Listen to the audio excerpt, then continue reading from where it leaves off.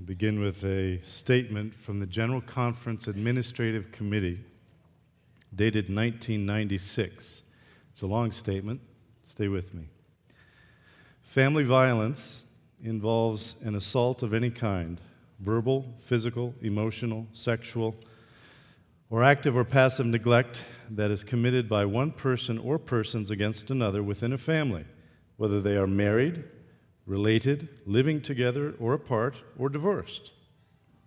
Current international research indicates that family violence is a global problem. It occurs between individuals of all ages and nationalities, at all socioeconomic levels, and in families from all types of religious and non-religious backgrounds. Family violence manifests itself in a number of ways. For example, it may be a physical attack on one's spouse, emotional assaults, such as verbal threats, episodes of rage, depreciation of character, and unrealistic demands for perfection are also abuse. It may take the form of physical coercion and violence within the marital sexual relationship. The statement goes on. The Bible clearly indicates that the distinguishing mark of Christian believers is the quality of their human relationships in the church and in the family. It is in the Spirit of Christ to love and accept, to seek to affirm and build others up rather than to abuse or tear one another down. There is no room among Christ's followers for tyrannical control and the abuse of power or authority. I read this statement in a classroom filled with about 80 people, Seventh-day Adventist people. It was in a class teaching for the School of Public Health at Loma Linda. It was in Russia, about 80 students there. And before I had read as far as I just did, hands began to shoot up in the room. There were about 15 pastors there, and one of the pastors was a regional leader among pastors. And so they recognized his hand first. Now, remind you, we're translating and so on. What he said through the translator, and I'm assuming everyone there understood what he said, was that husbands beating their wives would not be such a problem if it weren't for the way that wives nag their husbands. And he went on at some length about this. Now, as he said this, I had a reaction similar to yours. I thought he was joking, but I soon realized he was not joking. No one in the room gave a smirk, shook their head. None of the women turned and looked at him and said, "You're nuts." Nobody responded that way. And I was astounded. Another person later came up and said, "If it weren't for the fact that my father beat me and I beat my children, we would never have turned out as good as we did." The church should not be making statements like this, he continued. Well, we'll do some meddling today. But first, let me share with you why I get passionate about this kind of stuff.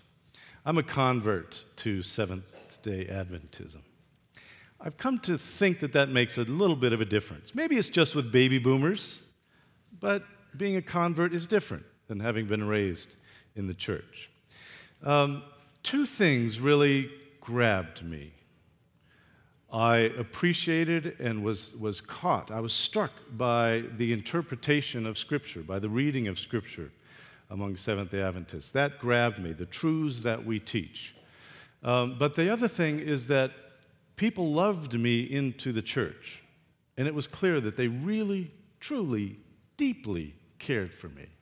Those two things made a huge, huge difference. If we can go on the screen with our first text, Ezekiel 36:24, it really kind of captures what happened to me. God grabbed my heart. I'll take you out of the nations. I'll gather you from all the countries, and so on. On to the next verse. I'll sprinkle clean water on you, and you'll be clean. I'll cleanse you from all your impurities, and so on. I'll give you a new heart and put a new spirit in you. I'll take out of you the heart of stone that you now have, and I'll give you a heart of flesh. God changed my heart. And if you knew me before my conversion experience, you would say, yeah, he did. God really changed this guy's heart. I had all the intentions of going to live in the woods for the rest of my life. I was an Alaskan. I was in Alaska. I was going to live the life of a hermit. Anybody ever been inclined to live the life of a hermit? It's actually kind of a nice... Those of us who are real introverts understand the attraction of becoming a hermit.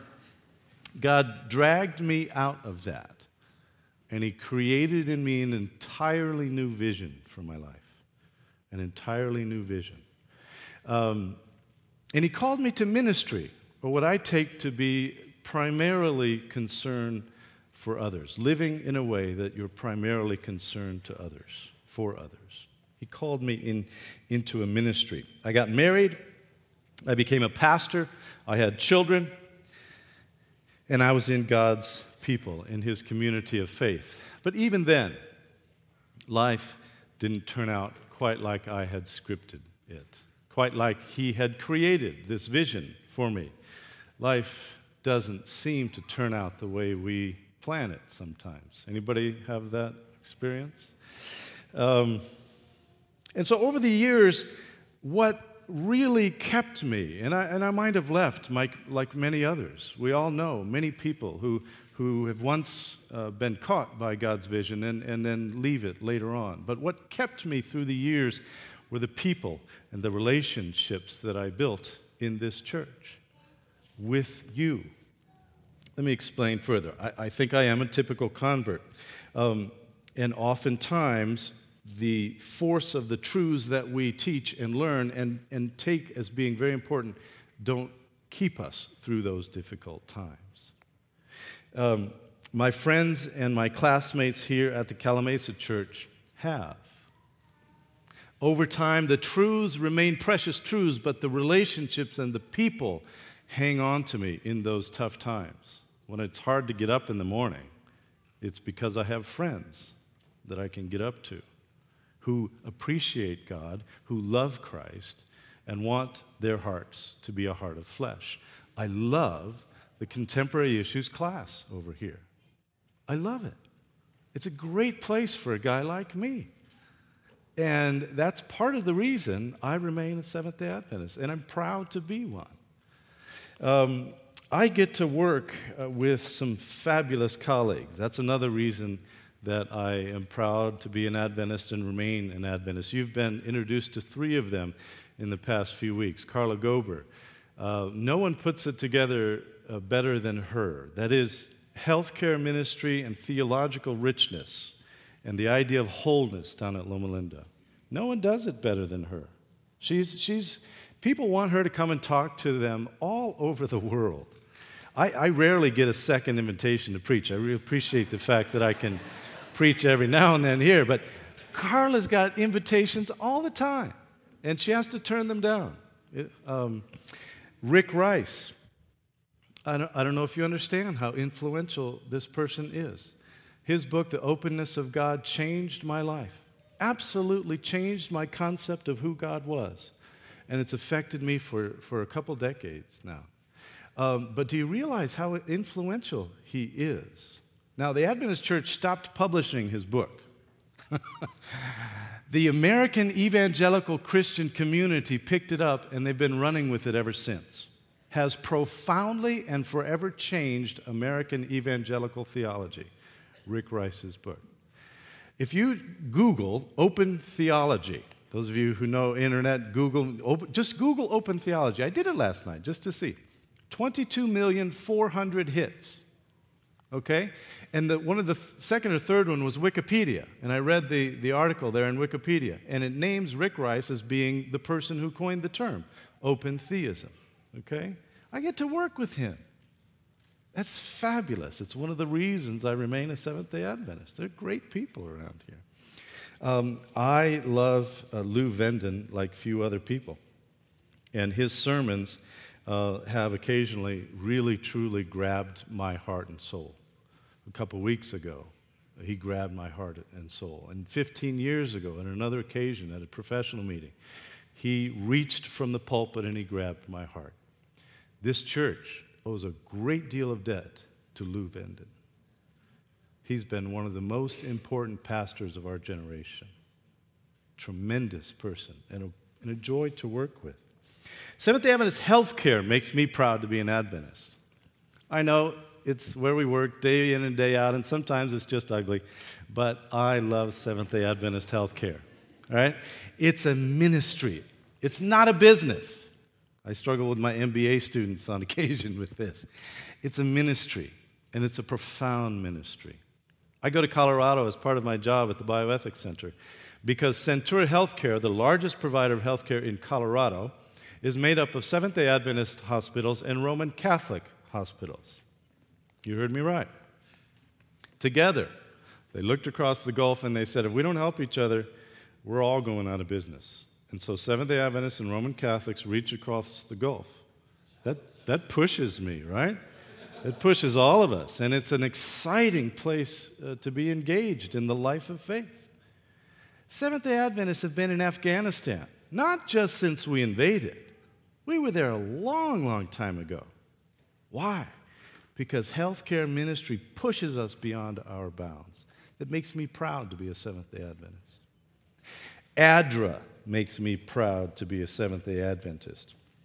Adventist Development and Relief Agency makes me proud to be a Seventh-day Adventist. I want to first put up on the screen, if you don't mind, the Micah 6:8 text. Another thing before I move into ADRA that made me proud as I was preparing this sermon are the pioneers of Seventh-day Adventism. I read about Christians arguing in favor of slavery. I'll get to that a little bit later. Seventh-day Adventists didn't do that. Seventh-day Adventists have a tendency to see something that is unjust and react and respond to it in God's grace. Micah 6:8. What does God require of you? To act justly, to love mercy, to walk humbly with your God. Boils it down. And as an ethicist, this is one of the most important texts that we can possibly read together. My Adventist pioneers, strange as they were, and those of you who know and have read much about them, they're kind of quirky, right? They make me proud, in part because of the passion they had for justice. ADRA, Adventist Development Relief Agency, makes me proud as well. Here's a news flash from Mongolia, a new shelter for victims of domestic violence. Since April 10, victims of domestic violence in Salange, Mongolia, now have a safe place to go. The largest facility in the country with 20 beds is there because Seventh-day Adventists saw a need and they addressed it. They saw an injustice done to women and they addressed it. That makes me proud to be a Seventh-day Adventist. That holds on to me even when I have an inclination to say, oh, forget it. I routinely get into difficult issues in my ministry. As an ethicist, these are the kinds of things I struggle with. Physician-assisted suicide and euthanasia. I talk about abortion and homosexuality, interfaith dialogue with Muslims and others who we don't generally think very highly of at times. I love politics. And in America right now, politics and religion is a very, very rich and controversial issue. I get into politics. There's an amen. Thank you. I get into politics and I get into things. Well, today I'm going to get into meddling. We're going to talk about domestic issues coming out of our households. I know that some will take it as meddling and won't like it. Some of you will be offended at what I'm about to say. Others of you will come to me, like happened after the first service, and praise God and thank me for saying what I'm about to say. I've come to expect and understand that kind of reaction. Today what I want to do is to question the church's teaching that wives should submit to their husbands. A couple quarters ago, we had a Sabbath school lesson quarterly that really did assert that wives should submit to their husbands, and I think they did a fairly good job of it. But I just don't think we should teach it anymore. I do believe that we should continue to teach husbands and wives to submit to each other. But I no longer believe in using Scripture to establish what I call a household hierarchy where the husband is on top of the power structure. If we'll go to Ephesians on the screen, Ephesians chapter 5, oftentimes this is where people turn to establish, or one among many texts, people turn to establish a kind of household hierarchy, a power structure within the home. I've started with verse 21 because I think this is an important text to begin with, as opposed to 22. It says, submit to one another out of reverence for Christ. Let's just keep on reading through that. Well, wives, submit to your husbands as to the Lord. For the husband is the head of the wife, as Christ is the head of the church, his body, of which he is the Savior. Now, as the church submits to Christ, so also wives should submit to their husbands in everything. Husbands, love your wives, just as Christ loved the church and gave himself up for her. The passage moves on and talks a little bit about children in relationship to their parents, and then it takes up the relationship of slaves with their masters. Chapter 6. Slaves, obey your earthly masters with respect and fear and with sincerity of heart, just as you would obey Christ. Obey them not only to win their favor when their eye is on you, but like slaves of Christ, doing the will of God from your heart. Serve wholeheartedly as if you were serving the Lord, not men, because you know that the Lord will reward everyone for whatever good he does, whether he is slave or free. And masters, treat your slaves in the same way. Do not threaten them, since you know that he who is both their master and yours is in heaven, and there is no favoritism in him. Now, I'm not an expert in biblical exegesis. I do know that it's important to take into the interpretation of a passage the original context. And I think it's important in this context to understand that in the Roman world in which Paul wrote this passage, the only humans who were considered fully human were men. All others were not considered fully human. They were creatures and in many cases should be well taken care of, but they were not truly fully human. And this has to be a part of it. They were valuable to men as property. All right? One of the important things. The hierarchy in the household that this passage notes was simply typical for the Roman world. And I appreciate my Sabbath school class again because we talked about this in between sermons. And it's continuing to evolve in my own thinking. There was nothing new or revelatory about the majority of that passage. That's the way the Roman world lived. That wasn't a new message to Paul's readers. What was revelatory, what was burning in Paul's heart, was verse 21. Husbands and wives submit to each other out of reverence for Christ. Remember Galatians chapter 3? I think we have that one as well, 27. For all of you who were baptized into Christ have clothed yourselves with Christ. There is neither Jew nor Greek, slave nor free, male nor female, for you are all one in Christ Jesus. This is revolutionary. This is radical message for the Roman world. And that's what burned in Paul's heart. And I think that's the ideal. Now, we may have had to continue living in the society in which all of the rest of this counsel makes sense. But I think Paul's ideal is that we be mutually submissive one to another. I take that the ideal relationship between a husband and a wife, a Christian couple, is one of mutual submission. Let me say again, I believe the church should stop teaching wives to submit to their husbands, and I think the church should begin teaching us to submit to each other. But now I'm going to challenge even that. Okay, because part of the difficulty in this preparing of this sermon was the statistics that I found. If we could go to the statistics on the screen. In the United States, women age 18 and older, 5.3 million women suffer what they call IPV, intimate partner violence. Used to just call it man on woman. It's not just that anymore. intimate partner violence. 5.3 million, or roughly between 22 and 38%. You know how studies are. Sometimes there's flux in the numbers.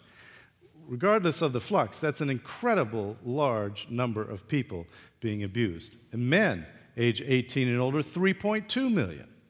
All right? Now, remember that the earlier statement said that we're going beyond physical violence in our understanding of abuse, right? You read the General Conference, or I read the General Conference statement. Verbal threats, episodes of rage, unrealistic demands, and so on and so forth. Well, perhaps given the data, maybe we should stop teaching submission at all. It seems we're living in a rather violent age. Now, what do you suppose the difference will be between general society and Seventh-day Adventist society? Does this happen amongst us? Let's turn to the next data slide. Now, these numbers come from the North Pacific Union of Seventh-day Adventists, all right? And these numbers are the result of a study that was done by the social work department chair at the Southern University about abuse in North Pacific. How many people suffered in their home when someone threw, smashed, hit, or kicked something to frighten you? 27% of women, 13% of men. In the home, pushed, grabbed, or shoved you. 28% of Seventh-day Adventist women suffered this. 17% of men. 9% of Seventh-day Adventist women in the Northwest were beaten up by their husbands or their intimate partner. 2% of men. As it turns out, within Seventh-day Adventism, if this study is correct, men suffer higher levels of abuse than in the greater society. Did you hear that? Did you follow that? No awkward chuckles at the end of these numbers, is there? It's just ugly. The next slide. The totals. Just skip down. No, look, imagine this. Threatening to use a weapon on your loved one. 7% of women have suffered that. 5% of men. And then actually had the weapon used on them. The person that you vowed your love for the rest of your life. And then the totals below. These numbers are our numbers, folks. They're our numbers. This happens here, and it's not just in the Northwest. How will we respond? Go to the next statement, please, the next slide. How will we respond? This is what these are the authors of the study in the Northwest, Renee Drum and Linda Spady. This is how they find people generally react. More than half of our church members either do not know the extent of victimization in our congregations or deny its existence. How are we going to respond here? Let me take you to my basic argument. What I want to say is that if we know that 20 to 30% of the people we teach this to will take it home and abuse their loved one with it, then we ought not to teach it. Now, let me use an analogy to try to back that up a little bit. Seventh-day Adventists teach abstinence from the use of alcohol. We do not teach temperance. By definition, temperance is moderate, manageable use of alcohol. That's temperate use of alcohol. We don't teach that. In part because we don't think it would be responsible if we taught young people to drink if one of them became an alcoholic. Therefore, we don't teach temperance. We teach abstinence. And arguably, there are passages in the Bible that say temperance is all right. Moderate use of alcohol, right? Arguably. But we don't teach that. Why? Because we think it would be a failure if one of the people we teach becomes an alcoholic. A similar kind of argument can go for the argument of abuse in the home. Seventh-day Adventists have struggled with a number of things. Teaching slavery is not one of them. I use the passage, chapter 9, where it says, slaves, obey your earthly masters. Why do we not teach this one anymore?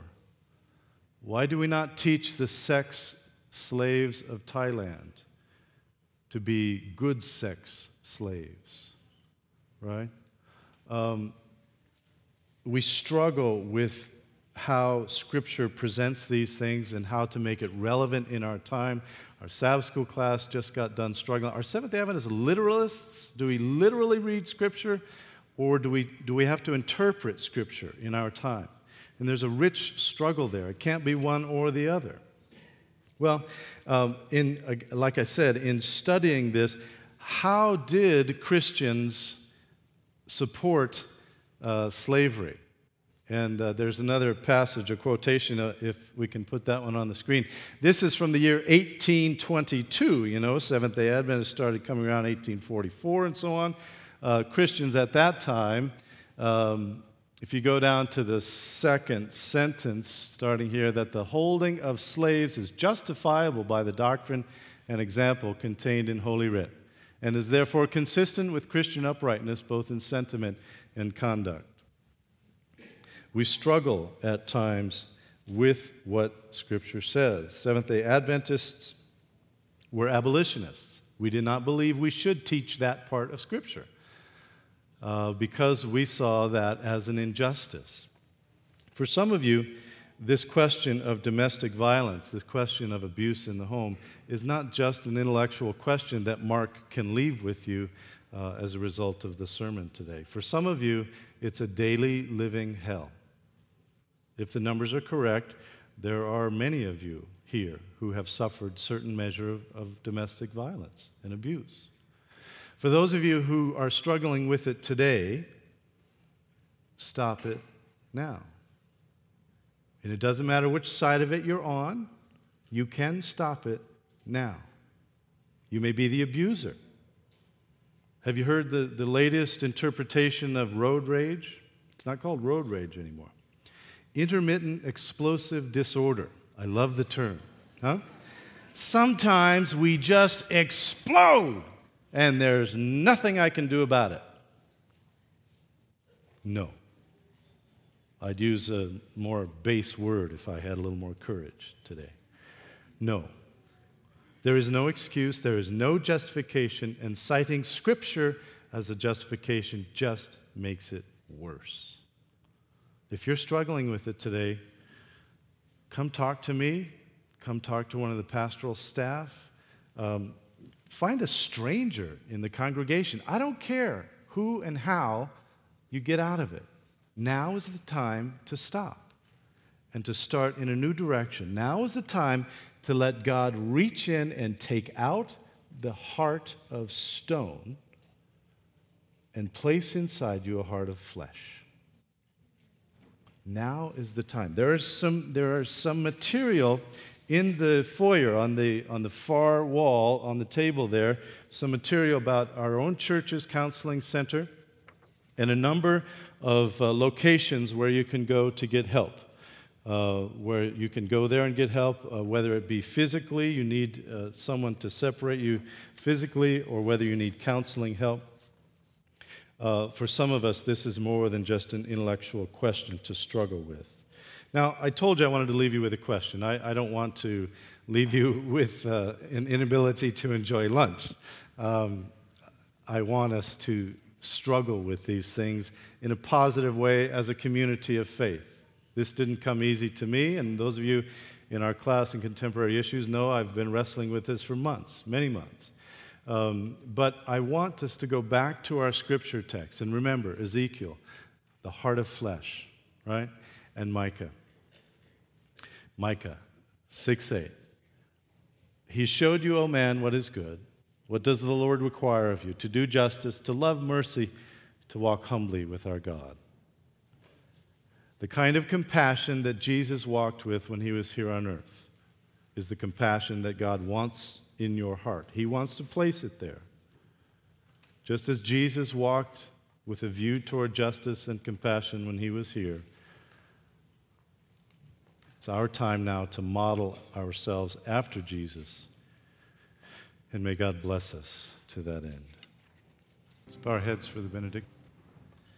The Lord bless you and keep you. The Lord make his face shine upon you and be gracious to you. The Lord lift up his countenance upon you and give you peace.